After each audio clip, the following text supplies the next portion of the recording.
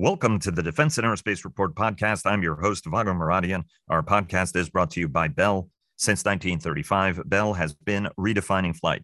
Learn more about its pioneering spirit at bellflight.com. In the 11 days since the Taliban returned to power in Afghanistan, the United States and its allies have evacuated more than 104,000 Americans, allied citizens, and Afghans from Kabul, an extraordinary achievement and a testament to U.S. military power. But since the mission began, U.S. officials had worried about a major terror attack that unfortunately came yesterday by the ISIS-K group, killing 13 Americans, wounding another 18, and killing at least 60 Afghans and wounding many, many more. For the record, yesterday's terror attack was aimed as much at America as it was against the Taliban. ISIS-K thinks the Taliban are too soft, and the Taliban can't stand ISIS-K. Biden has vowed retaliation, and Washington has positioned considerable firepower across the region in case it's needed should other incidents happen. America's close allies have expressed annoyance at Washington for not extending the August 31 departure of U.S. forces, saying they don't have enough time to withdraw their own nationals. The Germans and the Dutch are already out. Biden, however, wants to keep the withdrawal on track to expand a working relationship Washington has built with the Taliban. They can lead in Kabul, but in exchange for continued international aid that's been suspended, the Taliban must be inclusive and keep a lid on international terror groups. Back in Washington, Biden is getting hammered by both parties for his decision-making, as Republicans in particular, including those who supported President Trump's own rapid withdrawal from Afghanistan, have changed course and blast Biden for leaving, as their president had agreed to do in February 2020. Meanwhile, the defense budget moves along as the Biden administration internally works to refocus U.S. attention on China, a focus that will be evident, sources say, in the next multi-year budget plan out next year. And Naftali Bennett is on his first visit to Washington since becoming Israel's prime minister, meeting today with President Biden to discuss Iran and much more. Joining us to discuss all this and more are Dr. Patrick Cronin of the Hudson Institute, Michael Herson of American Defense International, one of Washington's top defense and aerospace lobbying firms, our very own producer, Chris Cervello, former Pentagon Europe chief Jim Townsend, now with the Center for a New American Security, and former Pentagon Comptroller Dr. Dov Zakheim, who among his many affiliations is with the Center for Strategic and International Studies. And before we get started, our global coverage is sponsored by Leonardo DRS. Northrop Grumman sponsors our weekly cyber report and our cyber coverage overall. General Atomics Aeronautical Systems sponsors our coverage of strategy. And check out our weekly Cavas Ships podcast with our contributing editor, Chris Cavas, and our producer, Chris Cervello, who take a deep dive into naval issues. Our naval coverage is sponsored by Fincantieri Marinette Marine, and Huntington Ingalls Industries and GE Marine sponsored our coverage of the Navy League's recent Sea Airspace Conference and trade show. And again, before we get started, another important note: the National Defense Industrial Association is among the groups that are helping companies get their Afghan employees out of harm's way. Go to ndia.org for more information. Iron Mike Herson, welcome back. You're tanned, rested, and back in battery. First, walk us through a lot of activity on the Hill. Obviously, infrastructure lurching ahead. A big victory for Nancy Pelosi, certainly in the House, to get her caucus aboard to do this, despite their suspicions. All eyes are on the Senate and how this is going to play out there. And then meanwhile, the House Armed Services Committee Chairman Adam Smith has produced his markup that also includes a dozen more F-18 fighters, a program that is seen by some as a bellwether, whether or not the administration and Congress are serious about making the sort of tectonic changes we need to make.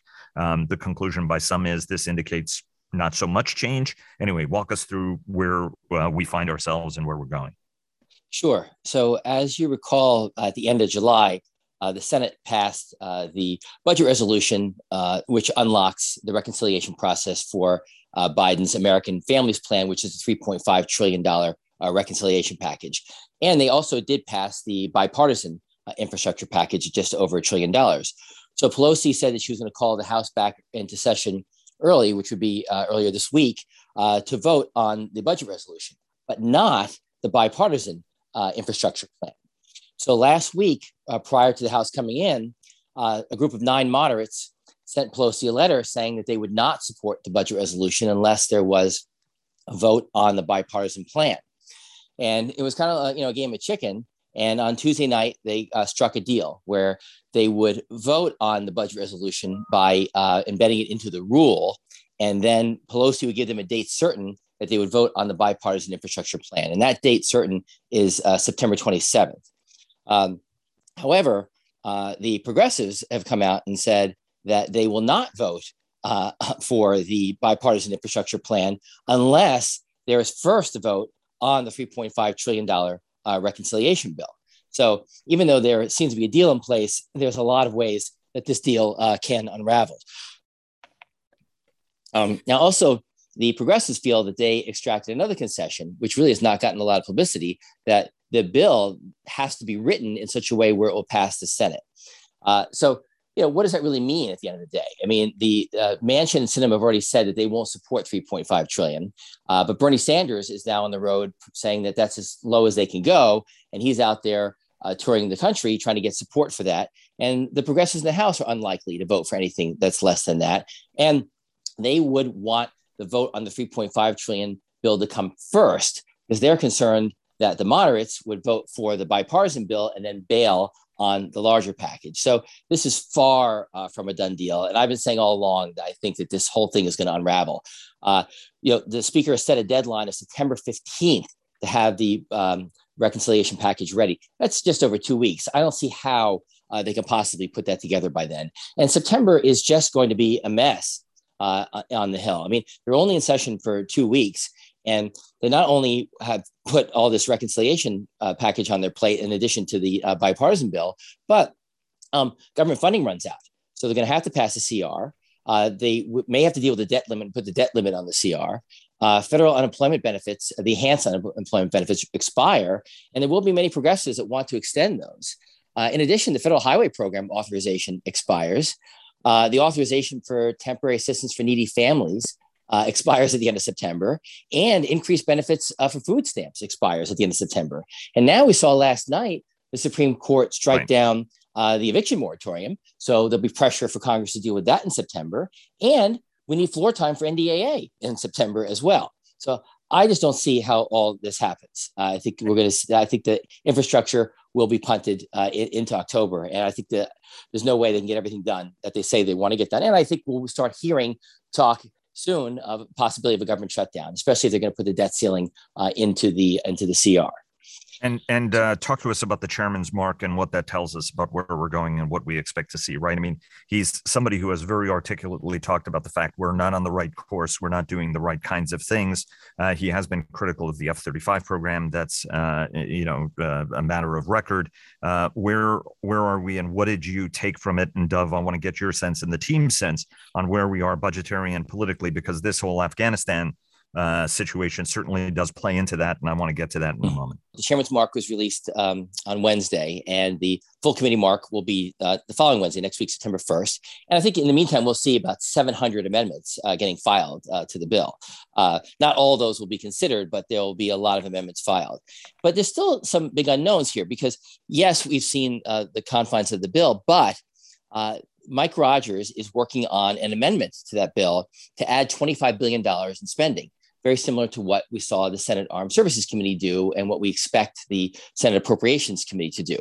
And from what I understand, that amendment is not just going to focus on programs that are on the UFR list, but they're going to try and use that money to try and fix problems and address vulnerabilities of systems and platforms like carriers, satellites, things like that. Plus, I know we're going to talk about Afghanistan in a minute, but there is extra money to play with there as well, because there was $3.3 billion in the budget request to train and equip the Afghan Army, Air Force, and National Police, which now that money can be used for other things. Now, will that money be used exclusively for counterterrorism efforts, or can that also be used for platforms as well? So there's still a lot of unknowns here, and I think that the House Armed Services Committee is in a unique position compared to the other committees to try and reshape the debate. And Michael, before we go to the rest of the panel, give us a quick take on how Afghanistan certainly is playing out. It's a hot topic on the Hill. What's clear is there was a miscalculation, not just by us, but our allies. Talked to a number of our allies, all had the same thing to say. We thought the Afghan government would hold out. In fact, they also point out that Ashraf Ghani asked us not to precipitously withdraw our diplomats and people, which is the reason why everybody got caught out. Then you had two House members, Seth Moulton and Tom Mayer, visiting Kabul for their 24-hour fact-finding trip. That tended to irritate people as well. And there's this sense that actually the American people might not care as much about Afghanistan. The question is whether it reflects badly on the president and whether it dooms him or damages him gravely politically going into 22, certainly in the House and the Senate, where the margins are razor thin. What are members telling you, and where are we going, and what's the political damage going to be? Well, I think the point you made at the end is correct. I think that this damages him greatly on Capitol Hill and imperils his agenda because it really limits his influence. And as you correctly pointed out, he's getting criticized from both sides, from both Democrats and Republicans. And he really didn't respond to a lot of requests from folks on the Hill, 2 months, 3 months ago, to start talking about Afghanistan. And he missed the opportunity, I think, to involve Congress in this process and to gain allies in advance of this withdrawal. So, look, obviously there's a lot of hypocrisy here with a lot of the Republicans saying things would have been different if we had Trump as president. We'll never know because Trump isn't president, but maybe things could have been worse. We could have pulled out earlier. And I think it's fair to argue that under the Trump administration, there wouldn't be much focus on getting our Afghan allies out. The Afghans that helped us. I mean, we've seen Trump release statements recently referring to those people that we are getting out as terrorists, and that we imply that we're bringing terrorists into this country, into other countries, because we're not vetting these people as they come out. So, there's a lot of finger pointing, but there's a lot of, I think it's really going to hurt him politically on the Hill. But I think, you mentioned the trip by Moulton and Meyer over there. And I don't think that trip was as bad as people make it out to be. There's been a lot of frustration on the Hill from members feeling they're not getting the full story. I've had several members call me, or their staffs call me, asking me to try and connect them with ambassadors in the region to get their take on what's going on, because they're not trusting the take that they're getting from our government. I mean, Moulton's folks and Meyer's folks, in the statement said they were either receiving outdated, inaccurate, or irrelevant information. They felt it was necessary for them to see things in person.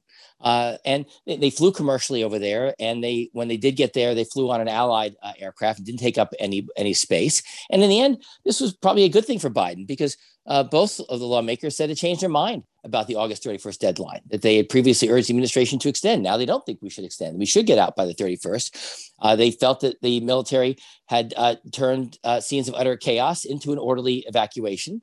And they came out saying that they believe that the U.S. needs to have a working relationship with the Taliban after the U.S. departure. So in the end, that trip ended up being, I think, a positive trip for Biden. Now, McCarthy is calling on the House to come back into session to vote on legislation to bar the withdrawal of U.S. troops. I mean, that's all rhetoric, because Pelosi controls that, and Pelosi's not going to do that. And obviously, it tied the commander-in-chief's hands. But I will give McCarthy credit. He is pushing back on a lot of Republicans who are calling for the impeachment of Joe Biden as a result of this. So, we've seen a lot of activity from Mike Rogers, who is the ranking member of Armed Services, putting out a lot of statements. I think he's put out something like 16 statements so far on this in August. Hitting Biden pretty hard, saying that Biden should be solely responsible. He's ignoring the reality, referring this as a disaster, a dire situation, criticizing the lack of a plan. And look, the news cycle on this is not going away, especially with the anniversary of 9/11 coming up. So this is a real problem for the president on Capitol Hill. Dov, I want to bring you into the conversation on this. It's been a while since we've had one of Michael's fulsome sort of descriptions on what's going on up on the Hill. Is the president very gravely damaged from your standpoint, right? Because we have a tendency in Washington of saying like, oh my God, that's the end. And there's a lot of gnashing of teeth and rending of garments, and it ends up not being as protracted a problem. And every once in a while, there's a challenge and problem that you have to work through. And more broadly, he's been very careful not to use the word trust, but he is a realpolitik operator.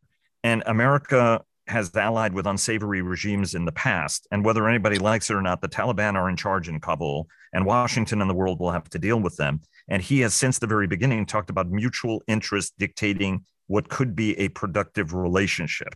And he has said they can have their state, but what they have to do is make sure that it is not brutal and it's inclusive, and also help us fight terrorism. And in this sense, the Taliban and Washington are united in being opposed to ISIS-K, right? So is this actually sound strategy, and the whole notion of get out on the 31st, build a little bit of trust, and then have them help us get people out? How do you see this entire dynamic situation? Well, it all sounds very good. But remember, if you look at the original deal, what I consider to have been a terrible deal that Trump negotiated, these promises by the Taliban were already made a year ago. The Taliban did not keep its promise because already it's broken it, because the Haqqani, the nephew of the original Haqqani organizer, which, by the way, according to H.R. McMaster, who used to work all the contacts inside Afghanistan. I remember going out there when he was I think a 2-star or a 1-star, and that was his job, to look at the connections. He says that the Haqqani network is connected to ISIS-K.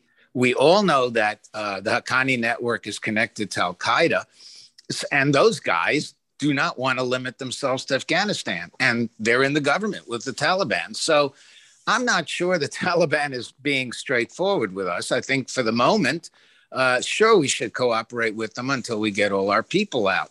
Let me jump back before I continue on that score to what Michael said particularly about the budget. One of the interesting things that I'm looking out for is, in addition to that $3-odd billion that's in the next budget, for Afghanistan that's going to be reallocated. There's about $6 billion right now that could be reallocated. And it'd be very interesting to see how the administration reallocates this. And the reason I say that is that I've been in touch with people as wide as Singapore, India, Britain, Germany, and I don't care what an administration spokesman says. These folks are very, very suspicious of how reliable we are. Israel is another one. And if Israel's suspicious, all the Arabs are going to be suspicious. They always follow Israel's lead in terms of how it relates to the United States. What that means is that we have a lot of climbing out of that hole to do. And Mr. Biden has justified his decision to get out. What he has not addressed in any degree of clarity is why he did not, as soon as he had decided when the date was going to be, start working to get people out. His argument that, I trusted Ashraf Ghani. We knew that Ghani was weak. We knew that his government was corrupt. None of this is news. Why did we believe Ghani on this one thing? Why did we give in to him? Biden hasn't addressed any of that. And I think that will hurt him. Now, of course, there are a lot of Republicans who are hypocritical, but there are a lot of other Republicans who are very, very serious about the fact that we messed this up. There's no denying it was a disaster. When the president says, this is the greatest relief effort ever, well, Dunkirk was 3 times as large. It's this kind of misplaced hyperbole that doesn't help him. And so if you overlay that with what Mike was saying about all the other legislation, it just seems to me that his credibility has been hurt. We know that he's falling down in the polls. It's not so much that Americans didn't want to get out of Afghanistan, but Americans don't want America to look bad. And right now we're looking bad. And to say, it's ISIS-K. We don't even know if it's ISIS-K. It's convenient to say that because we've never sanctioned the Taliban, but we have sanctioned the Haqqani network. So if we're going to work with that government, we're working with people that we sanction. I think that's something that we need to think through very, very carefully. And finally, on the $6 billion, on the $3 billion, and on the $25 billion, it's going to be very interesting to see whether the administration and Congress are very serious about changing the direction in which we are strategizing, programming, and planning. I've argued on this program over and over again that it was a huge mistake to cut back initiative. And now, especially if we want to reinforce some degree of credibility with those guys, we ought to plus that up. It was a mistake to start to play games with what we call the Pacific Deterrence Initiative, where money that we were going to spend anyway, we now called Pacific Deterrence Initiative. Again, if we want to have more credibility with allies that are uneasy about us right now, we should take some of that money, whether it's the additional part of the additional 25 or even some of the 6 and the 3+, and put it into PDI and EDI, and then turn around to our allies and say, hey, look, no, we're really serious about working with you. Afghanistan was a completely different issue. And I should point out to the audience that your piece about corruption destroyed Afghanistan, but it's not unique to that country, appeared today in The Hill. And that's something we've discussed here as well, right? I mean, there's, how many American politicians are in jail for corruption as well? And we've been at this for a long time, although it is different corruption, and we have a great tendency of legalizing it, actually, like most civilized countries. A word from our sponsors. Our technology coverage is sponsored by General Motors Defense, and L3Harris sponsors our coverage of Joint All-Domain Command and Control. Everybody has been waiting very patiently, and so have you, Jim. Allies and partners are not happy. Emmanuel Macron, the French president, saying that August 31 isn't enough time to withdraw, or at least that's what he had said yesterday. All French as well as Afghans who helped France leave the country. I've got to press you on this because last week you were very thoughtful about, we did coordinate this with allies and partners, and allies and partners were equally Pollyanna, perhaps, right? I mean, Dov pointed out rightfully that, there are many people who would say don't trust Ashraf Ghani as far as you could throw him, without any disrespect to him. And ultimately his assurances and asks should not have been paid attention to. I have talked to senior people in the administration and overseas who've said, look, we also thought this would not unravel as quickly, and so we all thought we had time. I think this is like a little bit of a shipboard collision thing. You're, on constant bearing, decreasing range. It's not a black swan at that point. It's a gray rhino. It was coming at you and smacked you in the head anyway. The concern that Europeans have is that we are unilateralist and fundamentally somehow unreliable. Heather Conley, our mutual friend from CSIS, has said this before, that it's the Bush administration, Obama administration, Trump administration, and everybody was looking for Biden to be different. And now they're beginning to see evidence that plays into their narrative that the Americans are simply unilateralist all the time. I mean, I would point out the United States has been pretty unilateralist with Europe, I think, pretty much since the end of World War II, in terms of us being the guys who dictate sort of terms and the nature of the debate and sort of press our allies and to do more. How do you think this plays into the debate? Is this a legitimate feeling? And if it's a legitimate feeling, what does this administration have to do to change the vector? Because we are saying we're back. Saying we're back means that folks don't end up feeling that way, even if you are being unilateralist, if you know what I mean. Well, thanks, Vago. I would say that, we're back. What does that mean? It means different things to different people. And a lot of it means we're back vis-a-vis what Donald Trump, his approach. In other words, we're back meaning we're not Donald Trump. And so that's kind of the basic meaning for that expression. But I think from that point on, everyone's got a different read on what does that mean. And frankly, what you said about the U.S. being unilateral, you're right. We've always been that way. We have not been so great on consultations. And what I said last week, I don't want that to be misinterpreted. I got some comments back myself from some of your listeners about that. And I think there were probably some last minute consultations, or not even consultations, notifications is a better term. I think in the 11th hour, as things were collapsing, we talked to the major allies and to the section and just informed them of what we were going to be doing and wishing them luck. I think there was probably more coordination and consultation on the ground. But I think in terms of the kind of consultations allies are expecting and allies have always wanted, I don't think we did such a great job on that last week. But it goes back, frankly, to what you said, Vago, which is we try hard to consult. We end up doing more notification than we do consulting.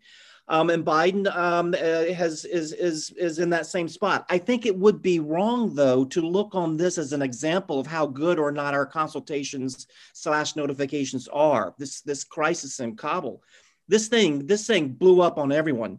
And I think we can't look on that as a symbol of, well, this is how it's going to be from now on. That was hopefully such a one-off unique crisis situation that I don't think I would draw conclusions about how well or not the Biden administration works with allies. I think we've got to be concerned about that from here on out to take care of that narrative that you are hearing in allied capitals. And a lot of times that narrative is connected to the view that Europe needs to really embrace strategic autonomy, and Europe really needs to go and be quite serious and put money towards building a unique European capability, so that if the United States wants to pull back from further evacuations, Europe would be able to do it itself. But this situation in Kabul showed that that there is that dependency that Europe has on the United States militarily to handle situations like this. That dependency is still there. Those evacuations, and the Germans and the French and the Brits, just to name three, Canada was in there, the Dutch, they all did a tremendous job, and they should not be slighted at all on what they did.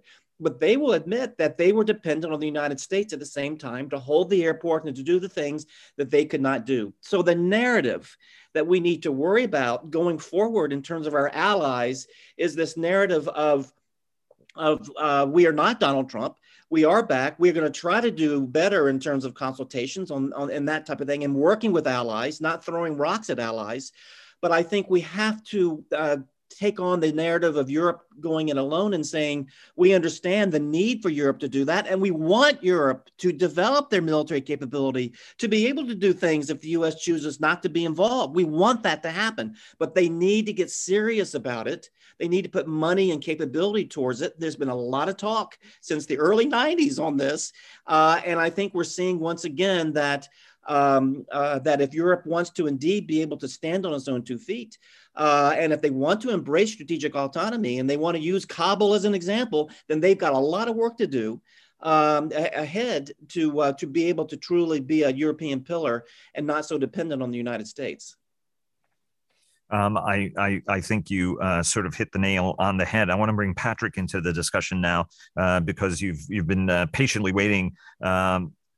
You gave us, Patrick, an assessment last week on how Asian capitals were looking at this. And I guess the question I would ask is, the most important audience really is in Asia for this. And indeed, one of the motivators for the president's actions is to resolve something that he senses is going nowhere and consuming bandwidth and attention, and focusing it on China, which he views as a much higher national interest at this point, that we have figured out how to fight terrorism from afar, even if we have lost a certain degree of granular intelligence in Afghanistan.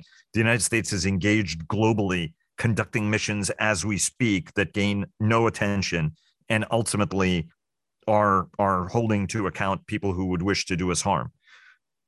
The concern more broadly isn't that we will show up. The concern by some is we will show up and goon everything up. What are you hearing from folks in Asia? What are their concerns? Or is it actually, as some have put it, and as you put it, this is a sign that actually they are serious about Asia? I mean, what are they getting right? What are they getting wrong? And again, a little bit similar to what I asked you last week, what do they have to do to make sure they get it right with this absolutely critical audience that has China in the neighborhood pulling all of its levers to undermine American credibility and leadership? Well, Vago, first, just to state the obvious, that we live in a world of complex and multiple threats, and it's not all about even major power competition. But in Asia Pacific in general, most capitals, most officials and experts are still going to be assessing U.S. policy going forward after this tragedy in Afghanistan, looking for empirical evidence that there are more resources being shifted to actually deal with a rising China challenge.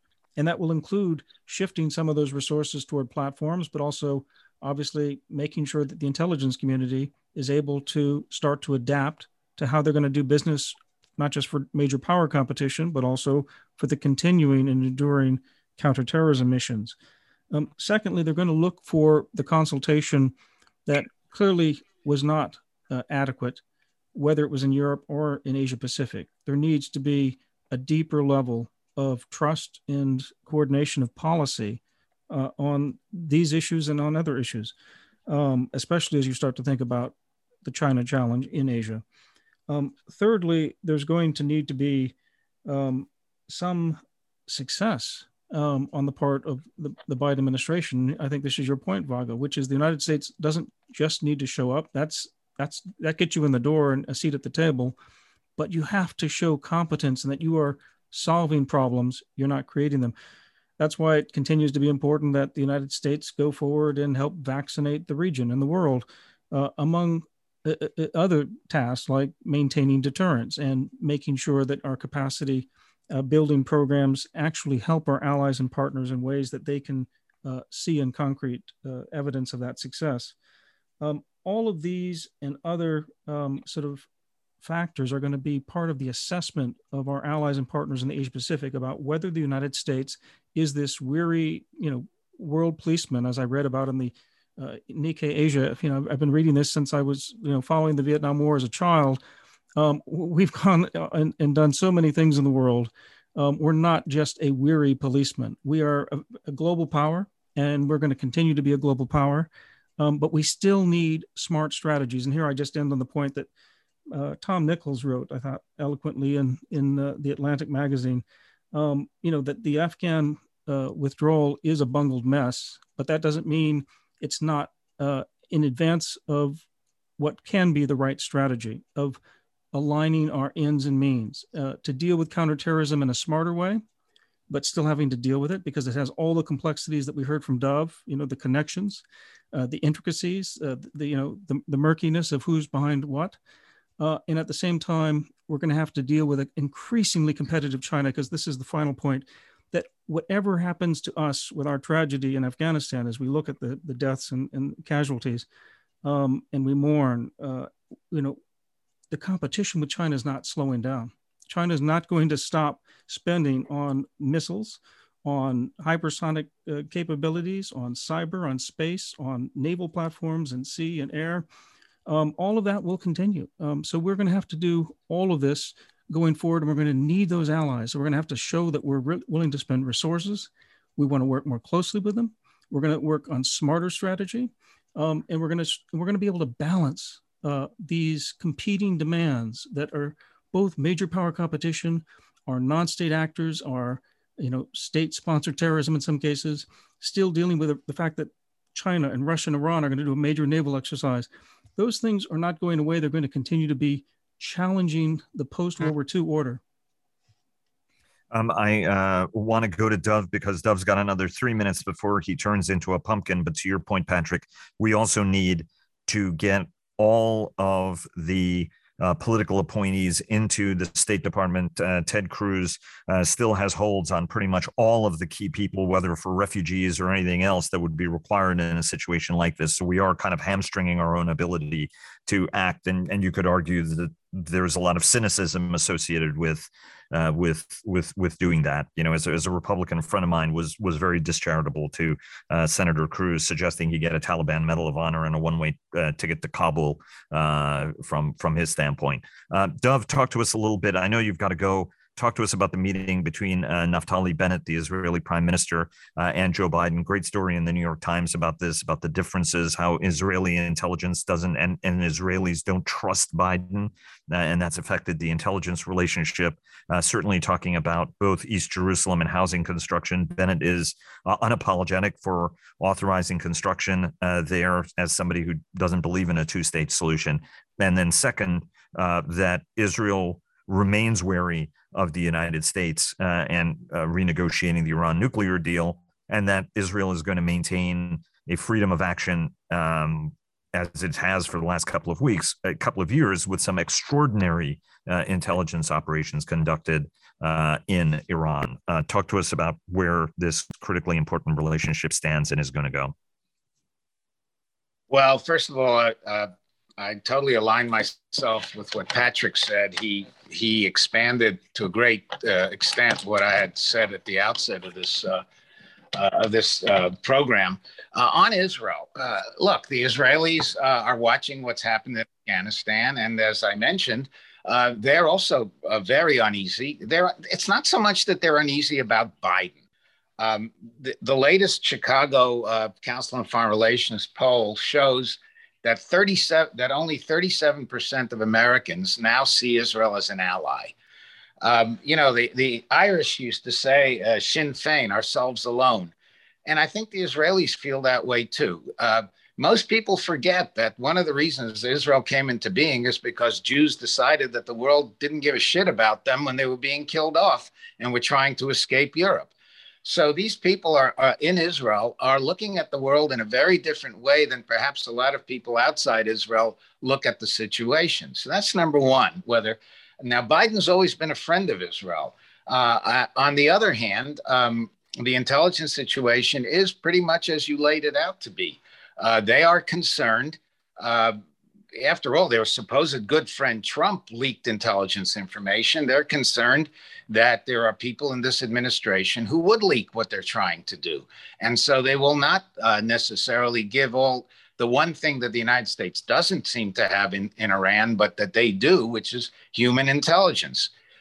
They're going to be very, very uneasy about working with an administration about whom they are not totally comfortable, which brings me to the Iran deal. The person leading the Iran deal, Rob Malley, who happens to be a guy I'm friendly with, has always been very critical of Israel. And the Israelis they're ultra sensitive about this, to the point where they don't tolerate any criticism, even for the American Jewish community, which they should, by the way, and which I think is completely misplaced. But there we are.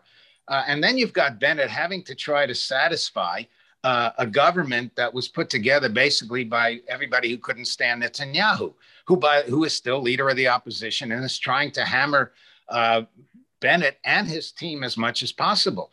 So on the one hand, he expands settlements. On the other hand, he's got to satisfy the first ever Arab member of an Israeli government at the cabinet level by going after crime in Arab communities in Israel and trying somehow to walk through this minefield that continues to grow because Netanyahu continues to sow mines.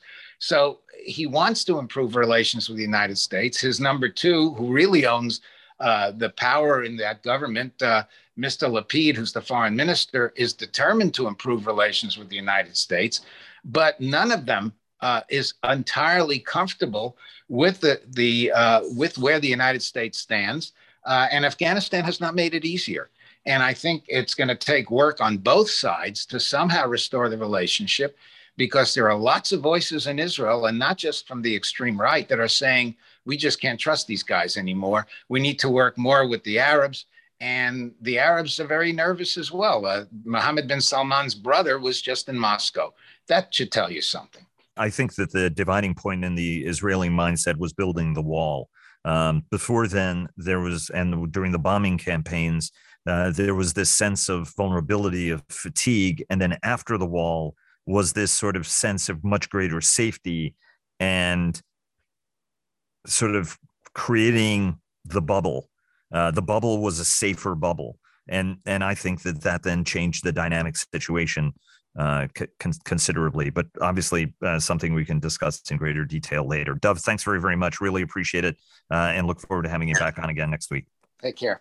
Cervello, you have been most patient of all, waiting to the very end of this, and I appreciate it. And I want to pose some other questions to the rest of the team in just a moment. But I wanted to get your sense in terms of the messaging week for the administration. A whole series of factors, right? Modern media trends are playing into this, of sort of reporters as celebrity. Then there's social media, right? I mean, World War II ended very, very badly, and there were, we tend to gild World War II. There were incredible recriminations and reprisals at the end of the war, where a lot of scores were settled by partisans and even regular citizens who, looked at their neighbors as collaborators, or they took something from me, or they had relationships and children with the occupiers at the end of the day. The president has been working, on this message of candor and emoting. He did that yesterday. And without any disrespect to the administration's very, very able public relations and public affairs teams in the form of Jen Psaki and John Kirby and others whom we consider friends and professional colleagues, is it a mistake to follow up? First, how are they doing on messaging?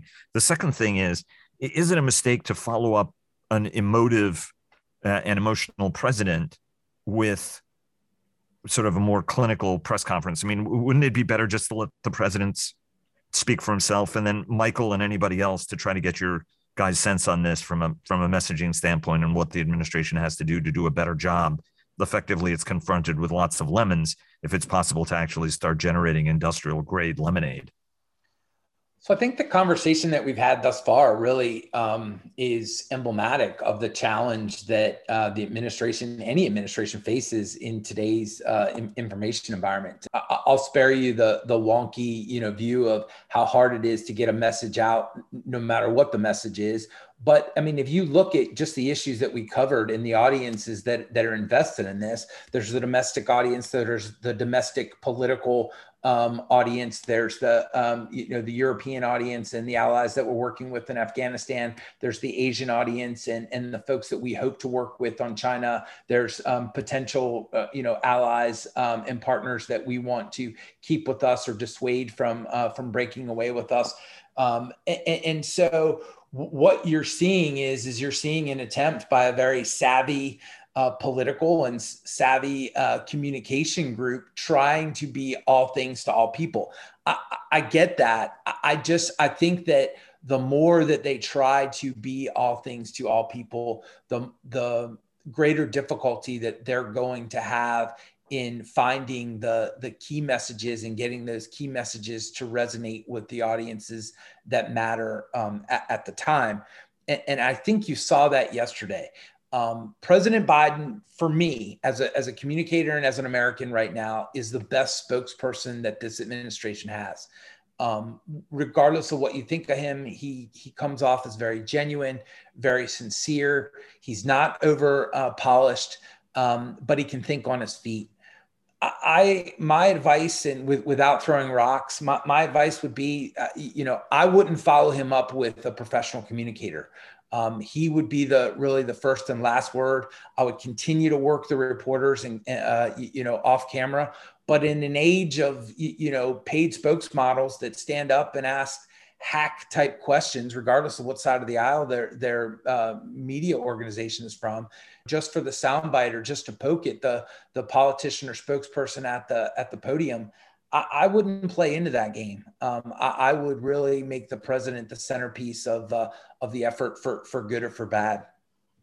I would point out that John Kirby very thoughtfully has always said, right, in this interconnected media age, there are no multiple audiences. When there was a time when you could give one message internally, another message externally. This is a domestic message. This is a foreign message. And now everybody is reading and seeing all of this, right? And so you have to be integrated and consistent in how you address all of this. Otherwise, you let hairs running. Very quickly, I want to kind of go around the horn on that messaging thing and get everybody's sense on that. Michael, how do you see this as a longtime political operator and animal? And I would say, right, I mean, one time a potential member of Congress, and I think you would have done an extraordinary job as an august member of the New Jersey delegation. How do you sense this? And then Jim, get your sense, and Patrick, yours, in terms of how it is the administration, what they're doing right, what they should be doing differently in terms of how they message this, because at the end of the day, the message is people are drawing their own conclusions, and you need to actively and more consistently message if you want everybody to go with you and end up where you want them to be, as opposed to where they may end up or where they may be steered. As far as yesterday's is concerned, that you Chris were just talking about, I'll give the president a little more of the benefit of the doubt here. I agree with you, but I also think that he's trying to show that they are not running away from this and they're being accessible and answering questions. So, after his remarks yesterday, he did take questions, and Jen Psaki was really up there at the podium for a very long time. So I think that they're, trying to show that they're not trying to run away from it. But I don't think the media is going to give them any break on that. But I do think, again, my expertise is more on the political side, not on the PR side. I mean, just Google me and you'll see. If you look at the on the political side, I think that their messaging is suffering, and it has been for a long time. And frankly, going back to the presidential campaign, Biden was not good, especially on the House side, of courting people and asking for support and developing relationships. I talked to countless House members who were considering endorsing Cory Booker, Buttigieg, others, and I'm like, wait, has Biden called you? And all of them would say to me, no, he is not. to ask for their support. And I see it now with his administration. The folks on the Hill on the House side they're talking to are really more of the progressives, but they're not talking to a lot of the committee chairmen they need to be talking to and a lot of the run-of-the-mill members to gain their support and make them feel part of the team and have supporters in reserve. I mean, even look at this obviously this Afghan crisis. I mean, you have people like Adam Schiff out there criticizing the president and defending the intelligence community, saying this was not an intelligence failure. It was really more of a failure of the implementation of the administration. So, and I also think that the president is to some degree being compared to Trump because of his stubbornness on his decision here on the withdrawal and not admitting mistakes quick enough. So I think that those are all problems for them that are hard to pivot now, but we still have a long way to go. And I think he needs to figure out how he's going to pivot. The president is very much a creature of the Senate still. Exactly. It's funny, I was joking with my wife about this the other day because she worked in the Senate for years, and how certain Senate staff would refer to House members as the gum on the bottom of their shoe. So there is that disdain. I know exactly who said that, by the way, but that's beside the point. So there's this lack of recognition that the House has pretty much just as much power as the Senate, except when it comes to confirmations and treaties. And frankly, I think the same could be said about what Moulton and Meyer did by going over, because Congress is a co-equal branch of government and does need to conduct oversight. And I'm surprised by this lack of understanding by the Biden administration. But again, this administration is only 8 months old and still has time to pivot. That's right, and it's in its infancy, but they grow so fast. Jim, give me your sense, Patrick, yours in terms of sort of next steps, right? I mean, especially in the wake of the attacks and the messages, right? I mean, at the end, there are those who say that jihadist groups around the world have been empowered not just by the Taliban's return to power, but also clearly in the wake of what was a successful and highly deadly attack, right? I mean, it doesn't mean that they're necessarily winning the war, right? You can lose all the battles and still win the war. Ultimately, we showed that almost with the Revolutionary War. But, I want to get both of your senses in terms of messaging and what the administration has to do better, because obviously their success is ultimately our success, no matter who's sitting in the Oval Office. Well, what I would say about messaging is not necessarily on the domestic U.S. side. I leave that to others, but I am continuing to hear, as late as this morning, from allies that they are still not able to get calls into the Secretary of Defense. And that's been a complaint for a long time now, ever since the beginning of the administration, frankly. A lot of that's understandable. This is a busy administration, particularly now. But I think there's a problem with communications at the cabinet level, certainly, between the secretary and his counterparts just at NATO or NATO and partners. And I think if we're going to talk about the outreach or talk about the message, there's a public message, but there's a very important private message that is exchanged in these telephone calls or bilateral meetings. And I think we've got to see if they can make time in the SecDef front office for these telephone calls to take place, just to talk about, okay, what are next steps? Just to talk about what happened, just to try to begin to have a relationship with some of these counterparts that certainly are not there now. Now, that's what I've heard from the allies, and that's a very consistent message. I'm sure SecDef's front office will say something different, maybe, but I think that's something that we need to really do. It's more than going to defense ministerials at NATO. It's more than I know the secretary visited some capitals in Europe, which was great. But I think if we're talking about what the message should be to allies to deal with this narrative, a lot of that is done through phone calls and through one-on-one. And I think we've got to make room for that. I also, there is a perception that the administration is shielding, right? I mean, we've seen a lot of Tony Blinken.